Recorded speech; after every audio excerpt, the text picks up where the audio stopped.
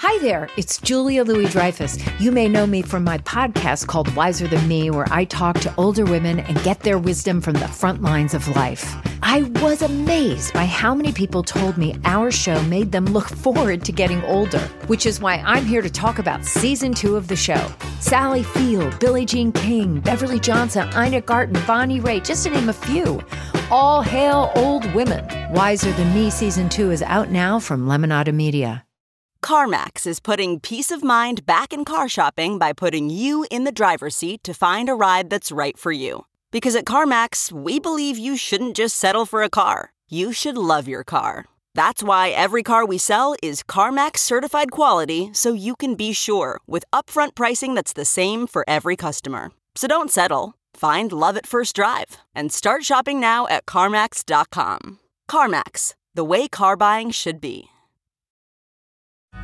Hi, everyone. Welcome to Dishing with Digest. I'm Stephanie Sloan, editorial director, here with Mara Levinsky, senior editor. Hi, everyone. Breaking news today, Mara. Courtney Hope, who has just wrapped a stint on Bold and Beautiful as Sally, has been snapped up to their sister show, Young and the Restless. So Courtney announced her new gig on social media, and I am so excited to see who she'll be playing and what she'll be doing in Genoa City.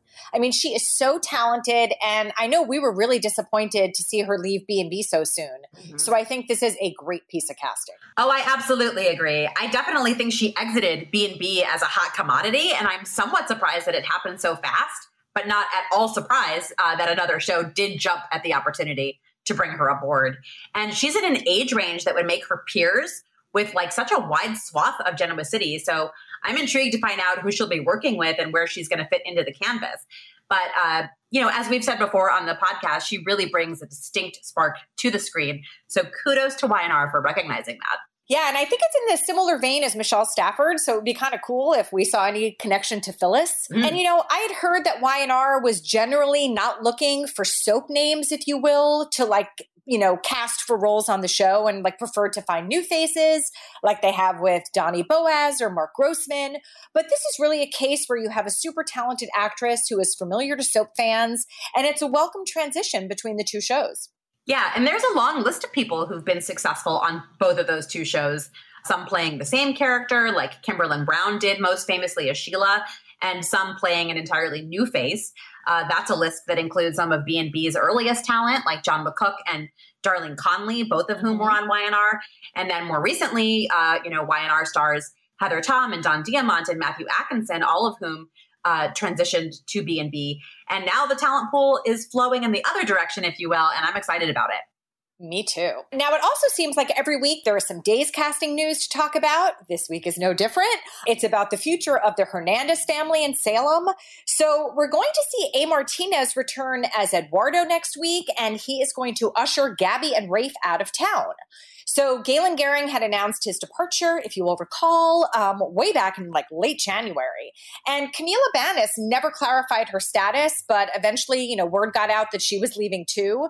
However, in quite the reversal of fortune, both actors will be back when the show starts filming again next month. So we'll see them sometime in October or November. And as for A, he says he was really happy to come back and reconnect with his on-screen kids. He felt the character of Eduardo had a lot of potential, especially with Lauren Koslow's Kate. So, perhaps we'll see more of him down the line now that Camila and Galen are back. I think there are a lot of Days fans with all of the casting changes going on in Salem who were really relieved to hear that Galen and Camila are staying put. Mm-hmm. Especially since Brandon Barash is really still in the early stages of his run as Jake, and the chemistry between him and Camila is so strong. Mm-hmm. We also report in the new issue that A. Martinez's former Santa Barbara co-star, Carrington Garland, who played Kelly Capwell, the sister-in-law of Martinez's Cruz, is joining the cast of The Bay. Now, I was a huge fan of Carrington's on Santa Barbara, and I got to speak with her this week. And she told me it was actually A who proposed her for the role she'll be playing, wow. Also named Kelly. And A reached out to her about it, which I loved hearing. Carrington hasn't been acting in many years. She went down a totally different career path. So she said this came completely out of the blue for her, but she thought, sounds fun, why not? And she will make her debut on The Bay in September. That's awesome. Now, the Nurses' Ball is underway on General Hospital, and, I really applaud them for still pulling it together despite the production limitations and that it was, a post-shutdown taping. And I love the t-shirts. In the new issue, though, you have a big old preview about General Hospital. You spoke to not only the show's executive producer, Frank Valentini, but the head writers, Chris Van Etten and Dan O'Connor. And I feel like every GH fan will want to read your interviews for sure. Well, I'm not going to lie. I actually got emotional hearing their voices again, because particularly with Chris and Dan, I'm accustomed to talking to them for storyline previews like every other week. And it was such a thrill for the GH-starved viewer in me to hear about what's coming up, which includes some tough times ahead for Sonny as he struggles to do right by Mike, who is in the end stages of his Alzheimer's, a truly life-changing confrontation between Carly and Nell, and a dangerous figure from the past threatening the family unit that Anna has been enjoying both with Peter and with Finn. Now, speaking of Anna, her portrayer, Vanola Hughes, recently dropped a really fun and intriguing new series called Enter Exit on IGTV, which is Instagram's video channel. You can just go to her Instagram page to find it. It's a thriller she directed and stars in with our guest today, Ian Buchanan, her former leading man on GH as Duke, who has a dizzying list of soap credits to call his own. He does indeed, and I want to try to get to talk about all of them. So let's check in with Ian and see what he's been up to. Hi, Ian. Hi. Thank you for interrupting me in my isolation or my my quarantine or my lockdown. I definitely could use the distraction. Us too. Well, first tell us, how have you been doing? I've been doing pretty good, actually. Things change, which, I started out sort of thinking I was very positive and very kind of sort of felt everything would be over very quickly. Well, that didn't happen. And then I started getting involved in doing some Zoom stuff and doing like happy hour on House Party, which was great because I don't like being around cigarette smoke. So I didn't have that issue anymore. So it was lots of great things have come out of it, actually. That my house has never been cleaner.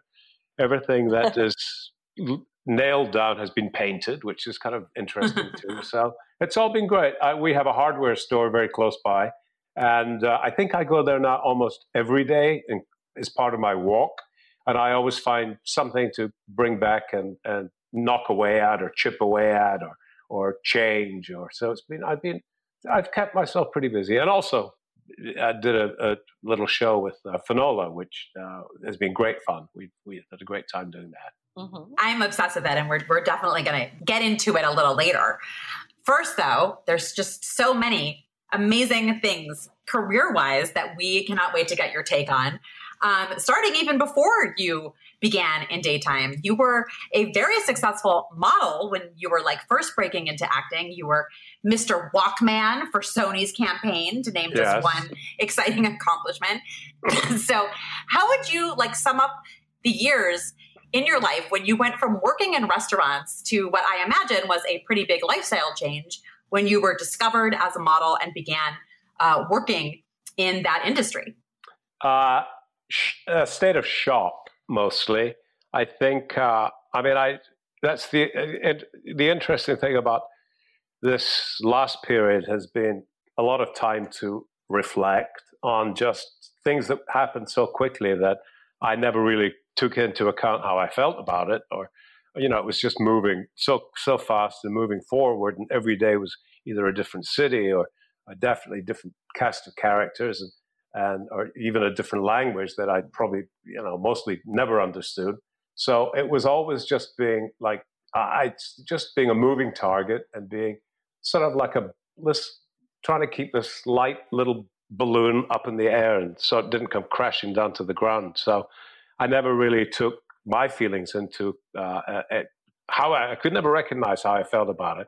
But recently I have, and I've sort of written a lot of stuff down and been sort of just contemplating just the days and just how extraordinary actually it was, and that it was pretty remarkable. And I there's no way I could ever have, if I go back 45 years, there's no way I could ever have dreamt or imagined where my life would go, what it would become, or where it would be, or where I would be, or so. Yeah, I do remember days very clearly. I do remember being kind of and obviously not paralyzed with shock, but just having to do it, go through it, even, right up to my first day being on a TV set and, having no preparation for that apart from I'd done commercials and been on movie sets, but not like acting and not like, speaking and not interacting. So,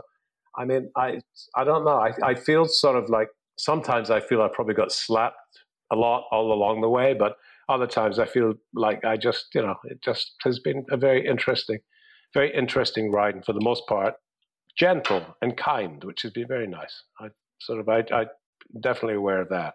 Mm-hmm. Is it true that you were Giorgio Armani's personal fitting model? Well, I don't.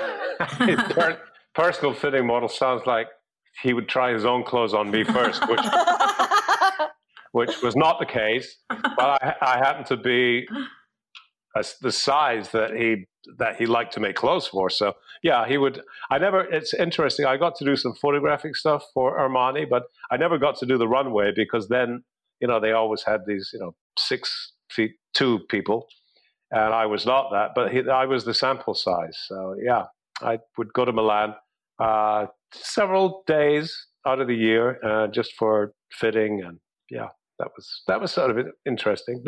I think I was also like Yohji Yamamoto's like favorite model for a little while, and Matsuda and Issey Miyake and a lot of the Japanese designers, and that was kind of just as interesting for me because I love that aesthetic.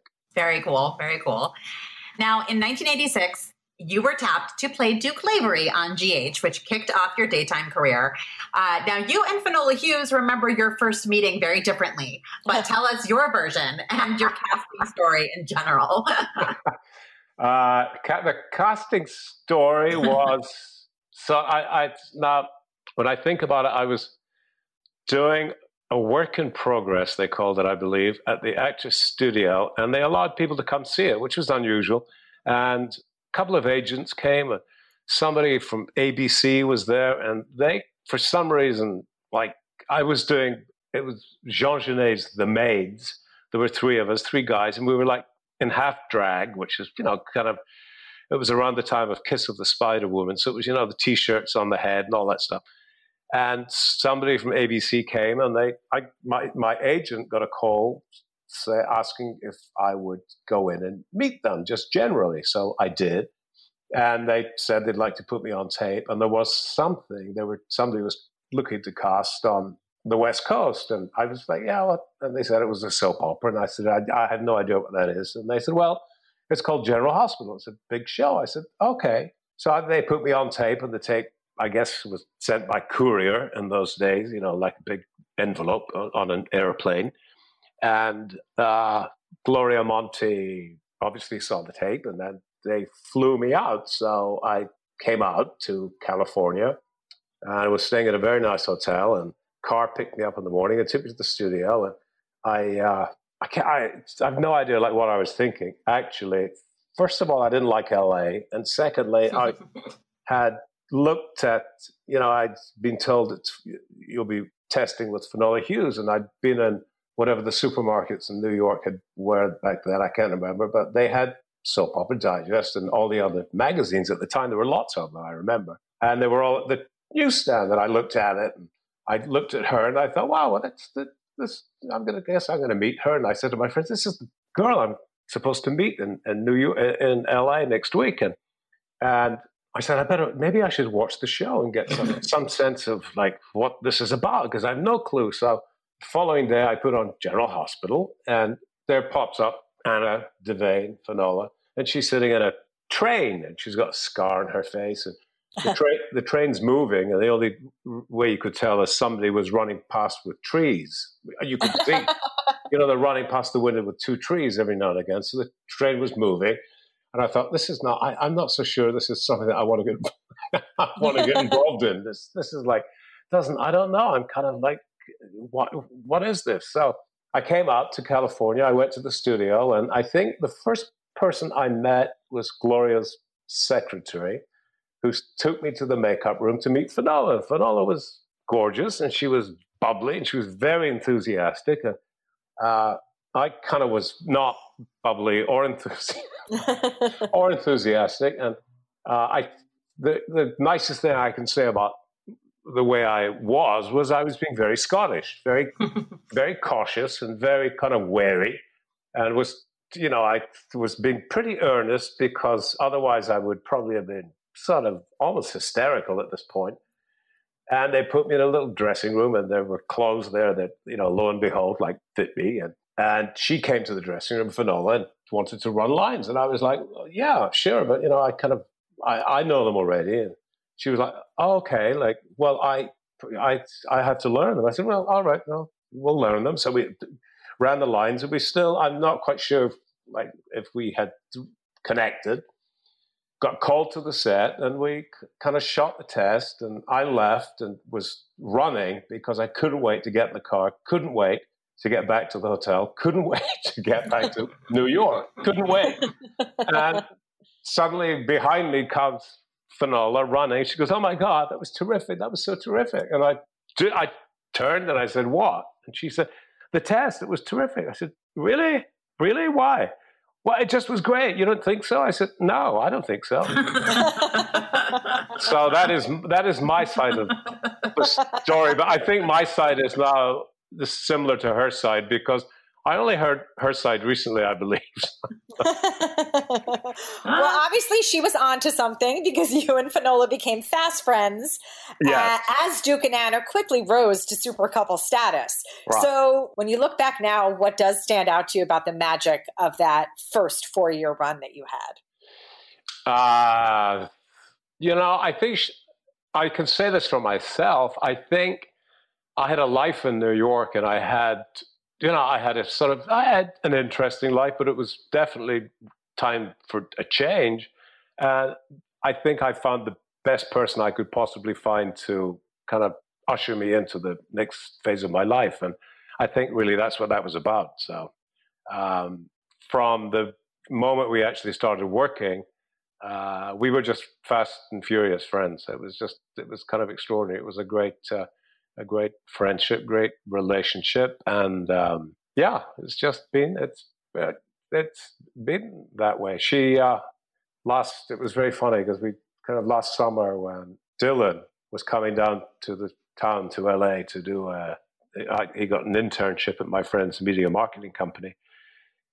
Finola dropped him off with his suitcase and a little bag of staples for some food and stuff. And I looked at her and I thought, oh my God, who would have thought 1986 that at this point in 2019 you'd be dropping off your 18-year-old son for me to take care of for 2 weeks. I mean, and we just kind of, obviously just shook our heads and we're like, well, there you go. You never know. You just never know. Nope. And for the record, she says you are amazing with her children. Oh, yes. Yeah. Well, I'm very, I love her children. I don't like, I'm kind of very, I engage with kids, but I like them to be as adult as they possibly can be. I don't like, crying, whiny children. So I don't indulge that. So. That's funny. Now, during your first GH run, you also appeared in the, I believe, underrated sitcom, It's Gary Shandling Show. Mm-hmm. And you later worked with Gary again on the Larry Sanders Show. Right. Now, tell me the story of how the two of you met. I think it's now become known as the original parking lot story. Yeah, we were on the same lot. We were at Sunset Gower, which was the old Columbia lot. And Days of Our Lives was there also at the time. And Marriage with Children. And I think Who's the Boss? It was one of the busiest lots in town. And there was always something happening, people, running around. And I was walking through the parking lot with Shel Kepler, of all people, who played Amy Vining. And Shel got all excited. And she said, oh, my God, it's Gary Shandling. And I said, who is that? She said, he's a comedian. He's got a show. I said, okay, well, so Gary. And Gary said, hi, kind of looking at her like a little questioningly. And I said, hi. And he said, oh, are you an actor? I said, yeah, I am. Well, yeah, I'm an actor. He said, are you funny? I said, I have no idea. Yeah, I could be funny. He goes, would you come and read something with us tomorrow? And I said, sure. So I did. The next day I went to a table read. And there was a character called Ian, which was great, which was easy. Easy. Yes, one thing less to remember. And I read and it started immediately. So I was there. I worked with him on that show, I believe, even after I was gone from General Hospital and I went back to work in England. They brought me back, I think, for their last season of the show, or last 2 seasons of the show. So. Well, that leads to my next question, which is, why did you leave GH? That's an interesting question. I think I was with a management company and also with agents who I think they had bigger plans for me than I had for myself, I believe. Mm-hmm. And they kind of were sort of molding me and pushing me towards sort of bigger, what they considered to be bigger, better things. And I didn't particularly feel that way. I sort of was still kind of learning, like whatever. And also I got to, guest on certain other things at the same time. So I felt I was doing, fine. I was doing, moving along at a fairly good pace, but they wanted to kind of push me into probably having a primetime series of my own, and I think that was part of a negotiation that didn't go terribly well. And then things just, I think, were done for the time. And then I think there was an attempt to bring them back together. And I think by then I started doing a lot of primetime at Colombo, and Universal had offered me like a choice of things. And I then went on to Twin Peaks like immediately. So I think by then I was mostly on their track, but I had loved the format of daytime, and I loved the pace. I realized very quickly I do not like sitting alone in a trailer. It's the loneliest place in the world. And this is before we had cell phones or any way to keep in contact with the outside world. And all you could do was sit there and wait for somebody to come knock on the door and say 5 minutes.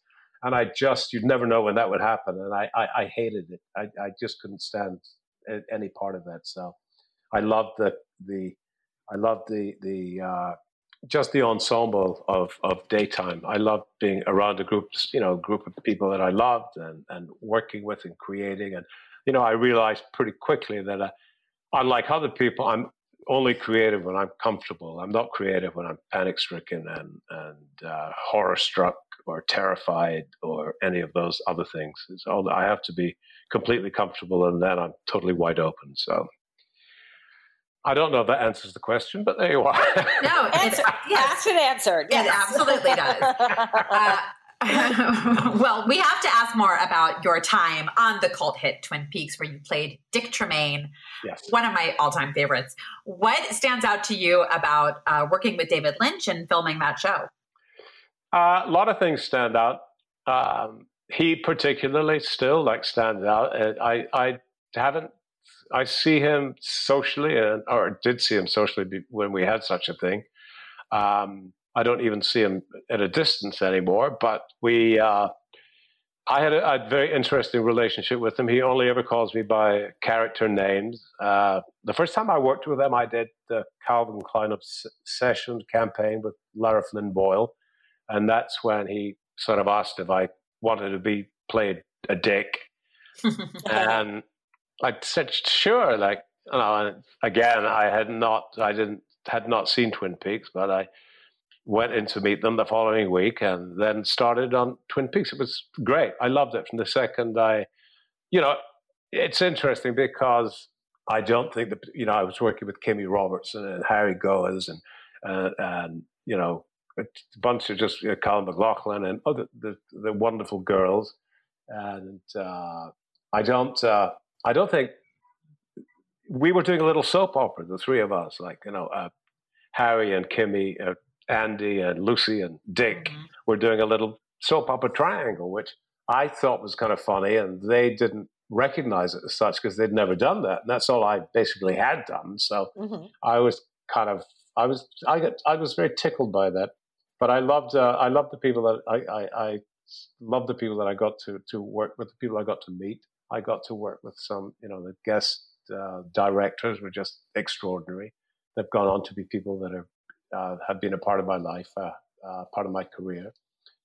it was great. It was a wonderful experience all around. I just loved everything. I mean, I love his take on things. He altered the way that I see things. And I went on to do On the Air with him also, which some people call one of the biggest flops on American television. But I never saw it that way because I'd never been happier, and I loved Miguel Ferrer, and I loved Nancy Ferguson, and I loved we just had so much fun, and it was on the lot where we worked. They had Evening Shade and Roseanne.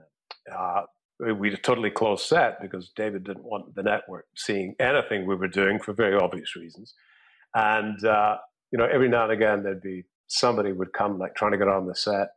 I remember Miguel saying, "Can you come and say hello to my cousin?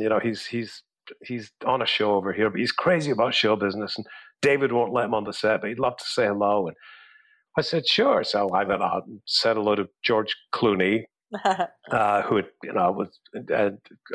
he was lovely. He was very excited to meet me and everything else. And I haven't seen him since, but and then the only big celebrities were allowed to come on the set and watch the taping of the live segment of the Lester Guy show. So that was always exciting. Rosemary Clooney. It was a great time. I loved it. I could not believe that it wasn't going to be my entire adult life like that show. Because we traveled all over the world promoting it, went to Rome and Tokyo, and then it was gone very quickly. So. Well, after that, you eventually made your way to Bold and Beautiful in 1993, where you played the virginal psychiatrist, James Warwick. So, first of all, what was your reaction to hearing that's who you're playing? And tell us about your Bold and Beautiful experience. Well, that's not how the character was presented. He was presented as this kind of sort of mysterious but highly respected, the mentor. Urgent? No, I don't even think that came up until it did. Until it did, yeah. Until we were in the cabin after the earthquake and the blizzard, or so. I remember. I think I read it. I don't think anybody told me. I think I actually read it, and I was like, seriously? It's kind of like, is this seriously for real? Yeah. And there happened to be, I think, at the time, a major athlete had also, at the age of 30, said, he was a virgin because he was saving himself for marriage. So I think that's where the idea came from. But it was, there was a lot of uncomfortable kind of giggling until Hunter and I kind of committed. We were she's very good. She, is very serious when she gets down to it. So we I always thought it was kind of, even if it wasn't the truth, I don't think James really lied, although he did some very odd things. Even if it wasn't the truth, you can only get away with it once. So I thought it was kind of, it was an extraordinary choice, but I like everything else on that show, that was a great experience for me, that show. I loved it. I loved the format. I loved the class. I loved the style. I loved everything about it. So, and is that where you met Susan Flannery, who played Stephanie and is a good friend? Yes, that is where I met Susan Flannery. Yes, that's where we met. So thank you, B&B, for that too. Well, yeah, it seems like every show that I've done, I've picked up at least one great friend. So, I'm very grateful for that. So. I have Rebecca from All My Children, of course. And although I think we met doing, what was the show, Kelly? The comedy show. Port Charles. No, the show Kelly Ripa did, the comedy. Hope and Faith. Hope and Faith. I think that's where Rebecca and I first met, actually, on Hope and Faith. Huh. Well, I don't know if you have a friend from your next daytime home, but it was Port Charles, where you played Vampire King Joshua Temple. So you worked with a lot of people who are well known to GH fans: Michael Easton, Kelly Monaco, John Lindstrom. So what stands out to you about your Port Charles run? A lot of fun, a lot of sort of, I think it was really, obviously ahead of its time. It was way just ahead of all the vampire stuff. Mm-hmm. Twilight, whatever. But it was kind of cool. I think, you know, it was a little odd to be playing the underbelly of Port Charles when, you know, I was a little wary, I think, of that initially. But then once we got into it, and, you know, I was working with Rebecca Stabb, who I had done Columbo with many years before, and she and I were very close. And all the kids, Kelly Monaco, who was a kid at the time, I just adored. And everybody else I loved. You know, Lynn Herring was you know, has always been like, you know, she and I started, I think, probably almost at the same time on General Hospital. Mm-hmm. I think she was there 84 or 5, I believe. So always, you know, it was great. It was like, and also it was on the same lot. So it was sort of definitely close to going home, but not quite. But I had a very good time, and the pace of the work was extraordinary because I love working like that. I don't like standing still once I start. So it was nice to, and also, you know, at 10 to 5, they'd say, "Come on, you've got 3 scenes, and we can't go beyond 5 o'clock." So you just basically then do exactly what you wanted, and that was the most fun in the world. So, well, you followed up Port Charles with a 2005 to 2006 run, playing what I have to say is one of the most bizarre characters ever on All My Children, even possibly topping a vampire and a virginal psychiatrist. We had Gregory Madden, the OBGYN, who not only stole the embryo that Susan Lucci's Erica was meant to have aborted back in the early 70s, and raised her son as his own, but also had a private island where he lured pregnant women, and ultimately, of course, was buried alive and died at the hands of Tad Martin. So certainly never a dull moment for you, Ian. What comes to mind when you think about the time that you spent in Pine Valley? Well, I think the best part was spending time in New York, actually. But my Pine Valley experience was, I was totally oblivious to how controversial the unabortionist would be. I think when Julie Carruthers was explaining it to me, all I could hear was like, you know, I'll take Manhattan. Yay! I don't think I heard fetus. I don't think I heard any of that. So the whole thing unfolded. It was I gotta say, it was a very dramatic year for lots of reasons. There were a lot of things going on. I think, you know, the whole genre was changing also. I felt pretty fortunate to have another daytime gig. I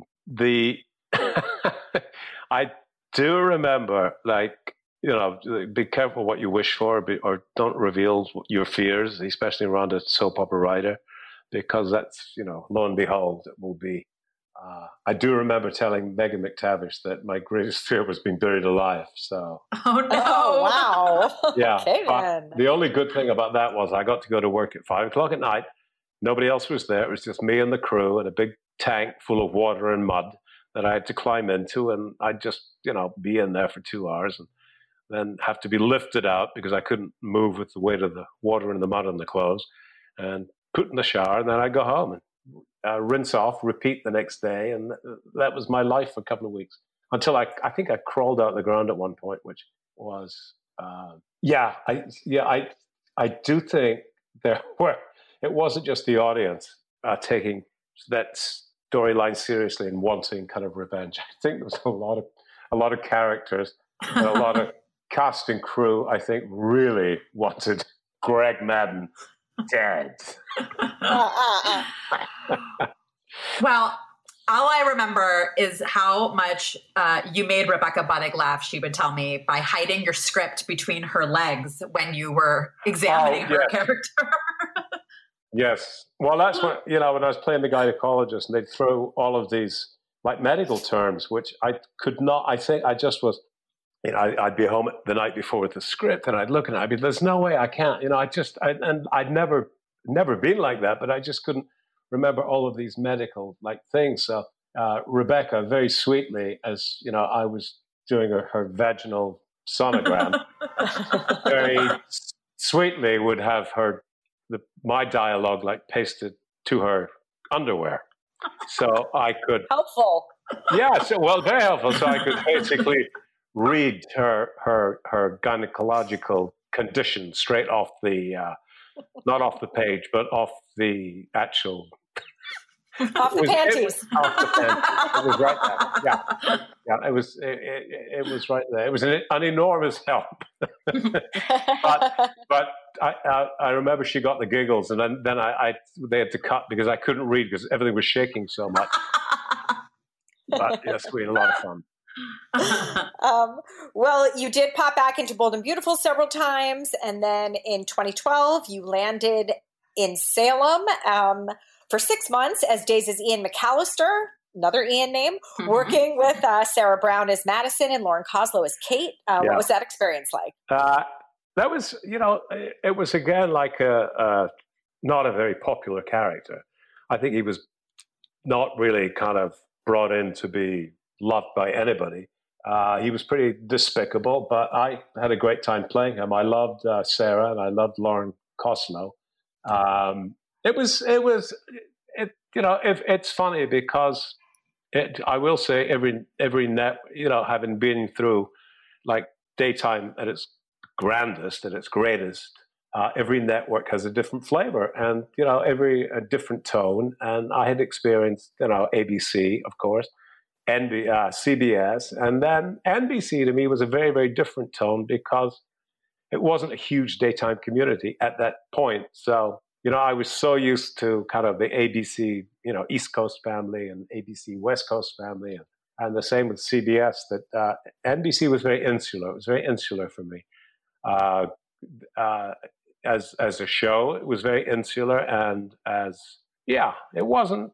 it was not the happiest 6 months of my life, I have to say.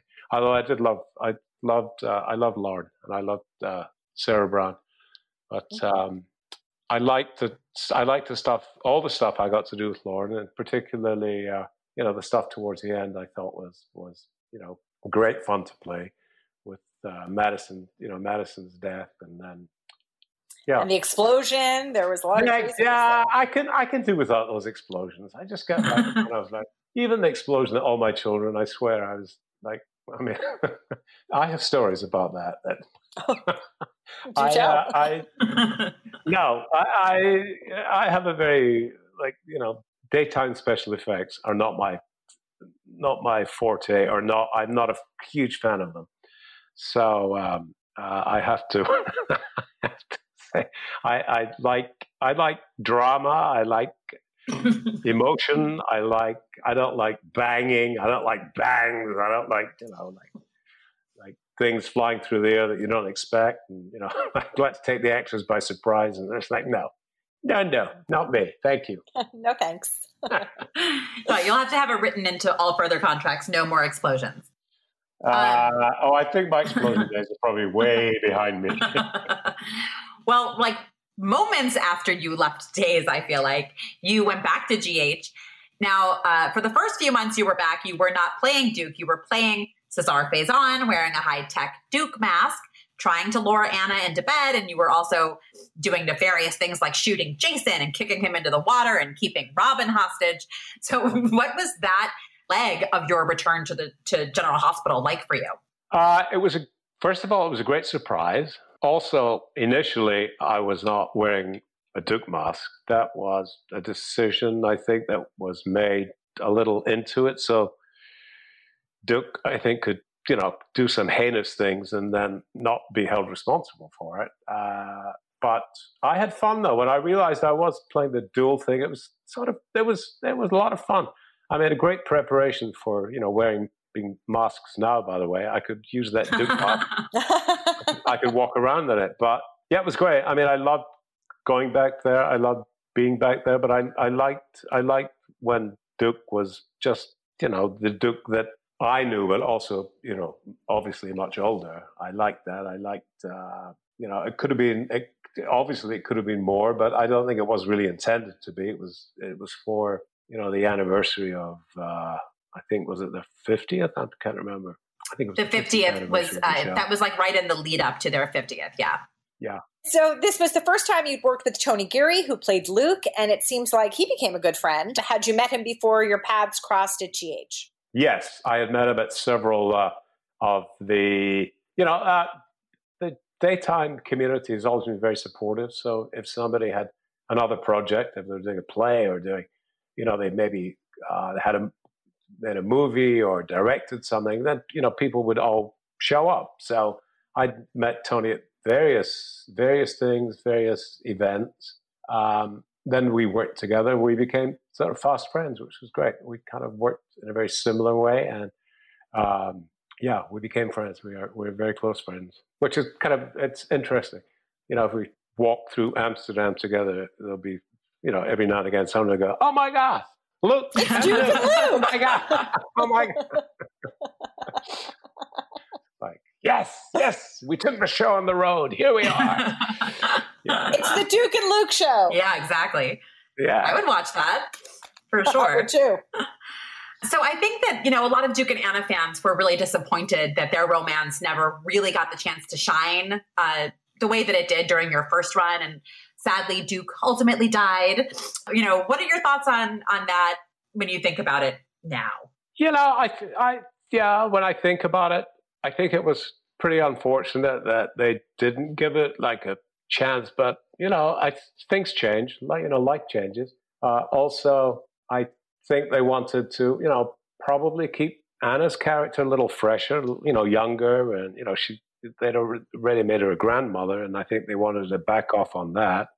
I understood it. I think it was unfortunate. I think,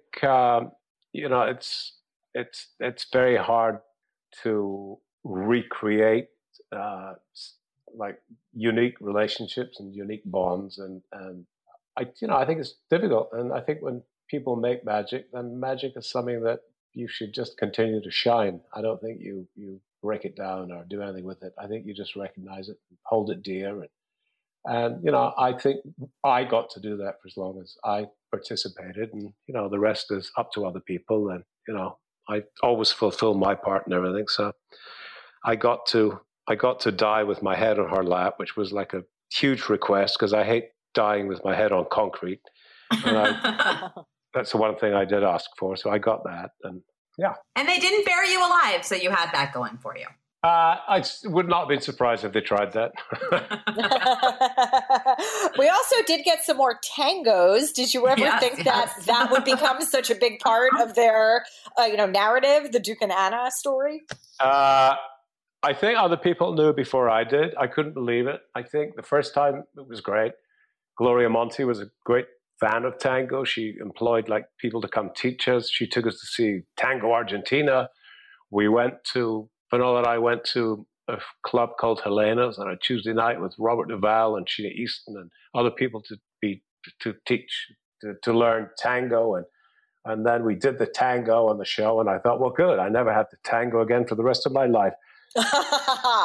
Hello. Did it come right back to you? No.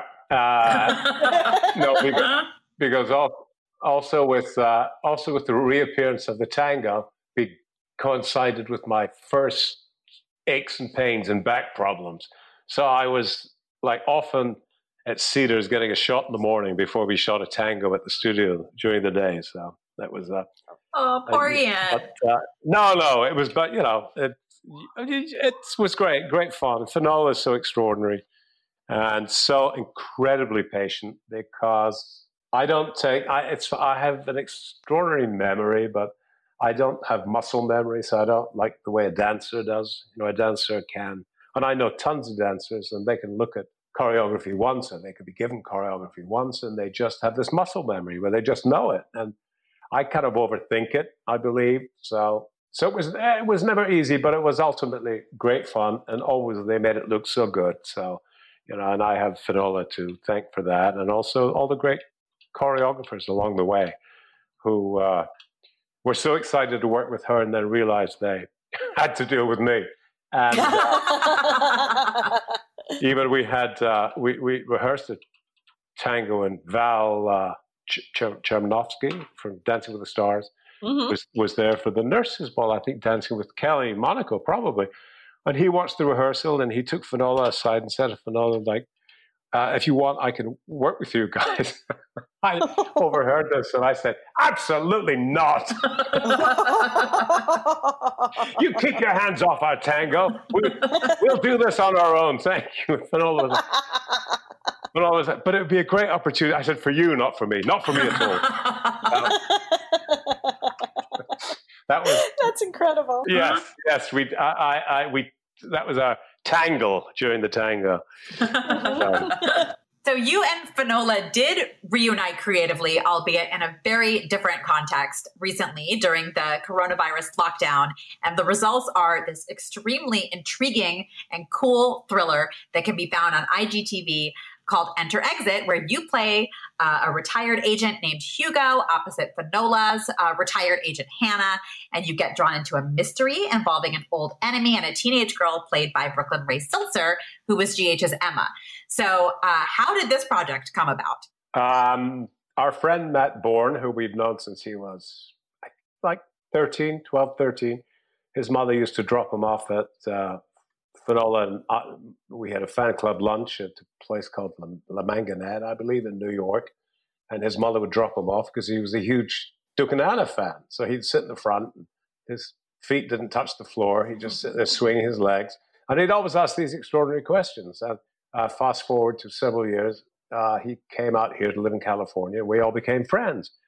And he and Finola have worked together on some things, and I've never worked with him, although I've read everything and seen everything he's ever done. And they had talked about maybe doing something for the three of us.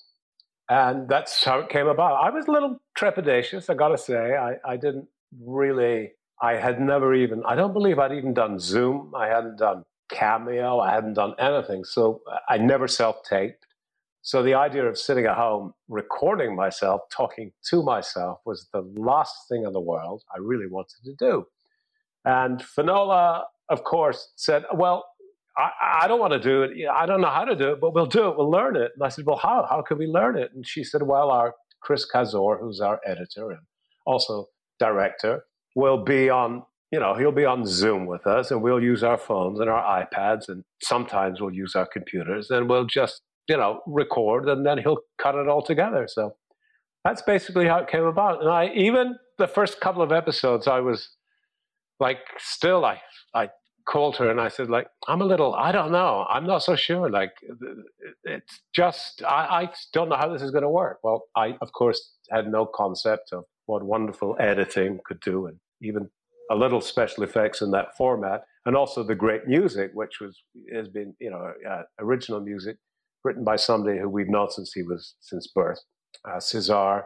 And it's just extraordinary. I just think it's wonderful. And, Brooklyn is just amazing. And there are lots of surprises coming up, although it's just been interesting. I kind of look at it in amazement, actually. I kind of look at it and think, well, there yet again at this point in my life, all preconceived notions have gone, out, if not the window, definitely just out there. First of all, I never thought I looked like that because I'd never been shot from any of those angles. But of course it was, lights, me, camera, me, action, me, totally responsible for all of it. So I have nobody to blame. And so there you go. That's it. But we love it. There may be more. I'm not sure yet. We'll see.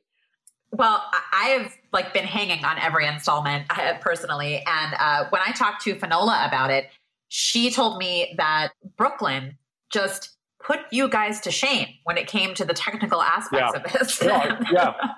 It was so funny because we had, I think we were shooting the first episode. We got it done to pretty quickly, but the first day was a little clunky, and Finola and I were still shooting our stuff. And I said, well, hang on a second, what is that? And it was a notification on my computer, Brooklyn downloading all of her stuff, already downloading it while we were still shooting.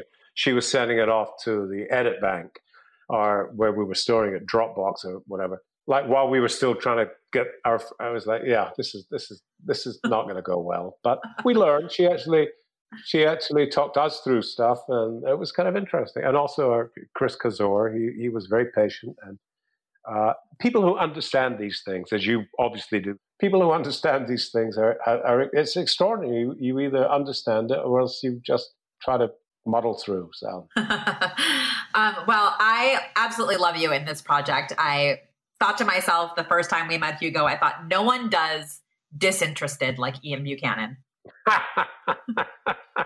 Yeah, it's true. Well, but that's kind of, that's always been sort of our relationship, not our professional relationship, but our personal relationship is Finola talking me into things. So that's the given always. So that's kind of other friends of ours who saw it right off the bat were like, oh my God, it's like watching you two at home, like just, it's like in your separate homes, but like just the way you behave. It's like, I was like, well, that's kind of, I think there was that intimacy that being at home alone that I realized that would be I understood instinctively that would be a great thing to share with an audience. Just, like as if you're listening into this very private kind of relationship and with, lots of history and lots of nuance and kind of, just lots of very layered. So, yeah, it's been great.